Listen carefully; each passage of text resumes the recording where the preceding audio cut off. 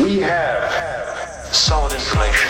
The top of the hour means it's time for a Dirt Alert. An up-to-the-minute look at what's going on in the world of entertainment on My Talk 107.1. Tell us some behind-the-scenes stuff. Give us the dirt. Khloe Kardashian has finally addressed her new baby with Tristan Thompson and how excited she is to expand her family. Khloe said, "I know it's cliche, but I love everything, even the difficult parts." She continued about motherhood. "We have to take those roles seriously, especially in today's day and age with how so much accessibility children have and information they're exposed to so young. It's super scary, but I take my job very seriously."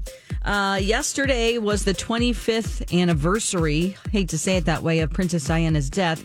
She was killed in a car accident on August 31st, 1997. And prior to her death, there was a bodyguard named Lee Sansom. He was employed by Dodi Al-Fayed's father, Harrods owner Mohammed Al-Fayed. And he says that she was very shaken by Gianni Versace's murder. She asked him one day if they were going to kill her next. And she was visibly shaken, but he assured her that she was safe and that she had great security. "We're not going to let anything happen to you." And I'm sure that he regrets those words, or it's just bittersweet and very sad for him. All right. Lou Ferrigno, he has joined the police force as an honorary officer in the Syracuse Police Department, a role that he says he took on in an effort to support local police departments.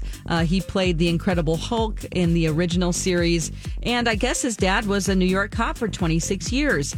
So he just wanted to give back, and he feels like he's very fortunate. That's the latest dirt. More stories like this at the top of the hour on our app and our website, mytalk1071.com.